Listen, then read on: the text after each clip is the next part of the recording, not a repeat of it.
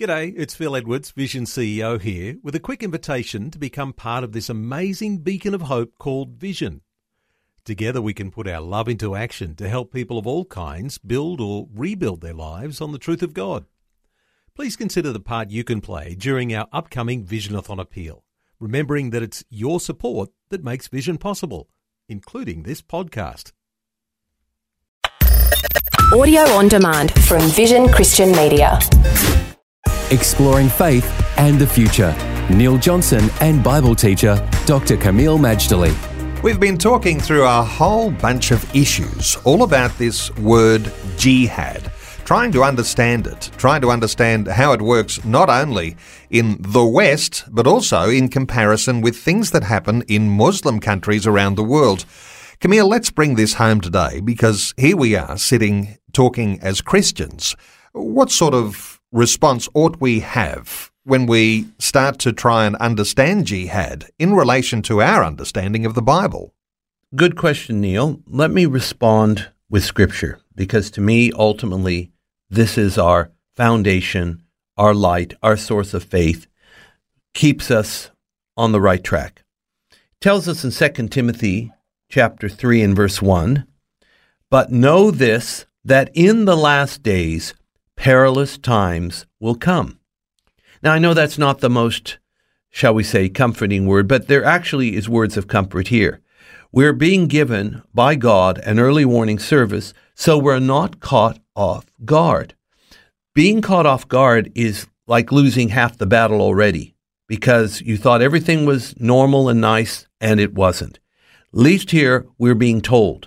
And there's all kinds of things that will happen in the last days. I'll just quickly read. It says, men will be lovers of themselves. Man, if we don't have a narcissistic epidemic now, I don't know what is. It is very rife, Neil. I'm no psychologist, but I'm telling you, it is very big. Lovers of themselves, lovers of money, boasters, proud, blasphemers, plenty of that out there, disobedient to parents, need no comment there, unthankful, unholy, unloving, unforgiving, slanderers. Isn't that sort of what we're having in the public square now? Without self-control, brutal, despisers of good, traitors, headstrong, haughty, lovers of pleasure rather than of God. And, listen to this warning, 2 Timothy 3:5, having a form of godliness, but denying its power. And from such people turn away. Doesn't say anything there about having your head in the sand and completely ignoring everything that's going on. I guess there are Christians, Kameel, who might fit the description of just not knowing anything about what's going on, having a head in the sand, and letting all of this warning service, as you say, pass us by. Well, Neil, I've been teaching the subject at Bible college level and also at church level and on the radio, what we call world trends. What is happening in the world from a biblical view? Now, sometimes I feel like the voice in the wilderness, because I found that by and large, people don't organically want to know about what's happening in the world. They barely can keep up with what's happening within their four walls, what's happening in their church, what's happening in their workplace.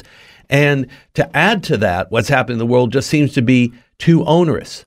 But there's another way to look at it.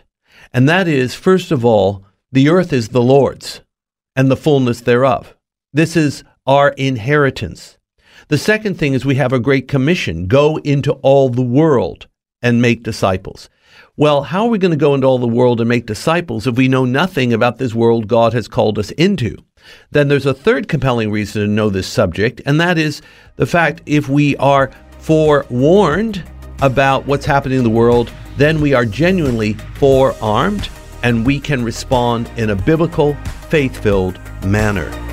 Faith and the Future with Neil Johnson and Dr. Kameel Majdali from Teach All Nations. For more from Dr. Majdali, including books and DVDs on prophecy, Bible commentaries, plus today's and other episodes of Faith and the Future, go to vision.org.au.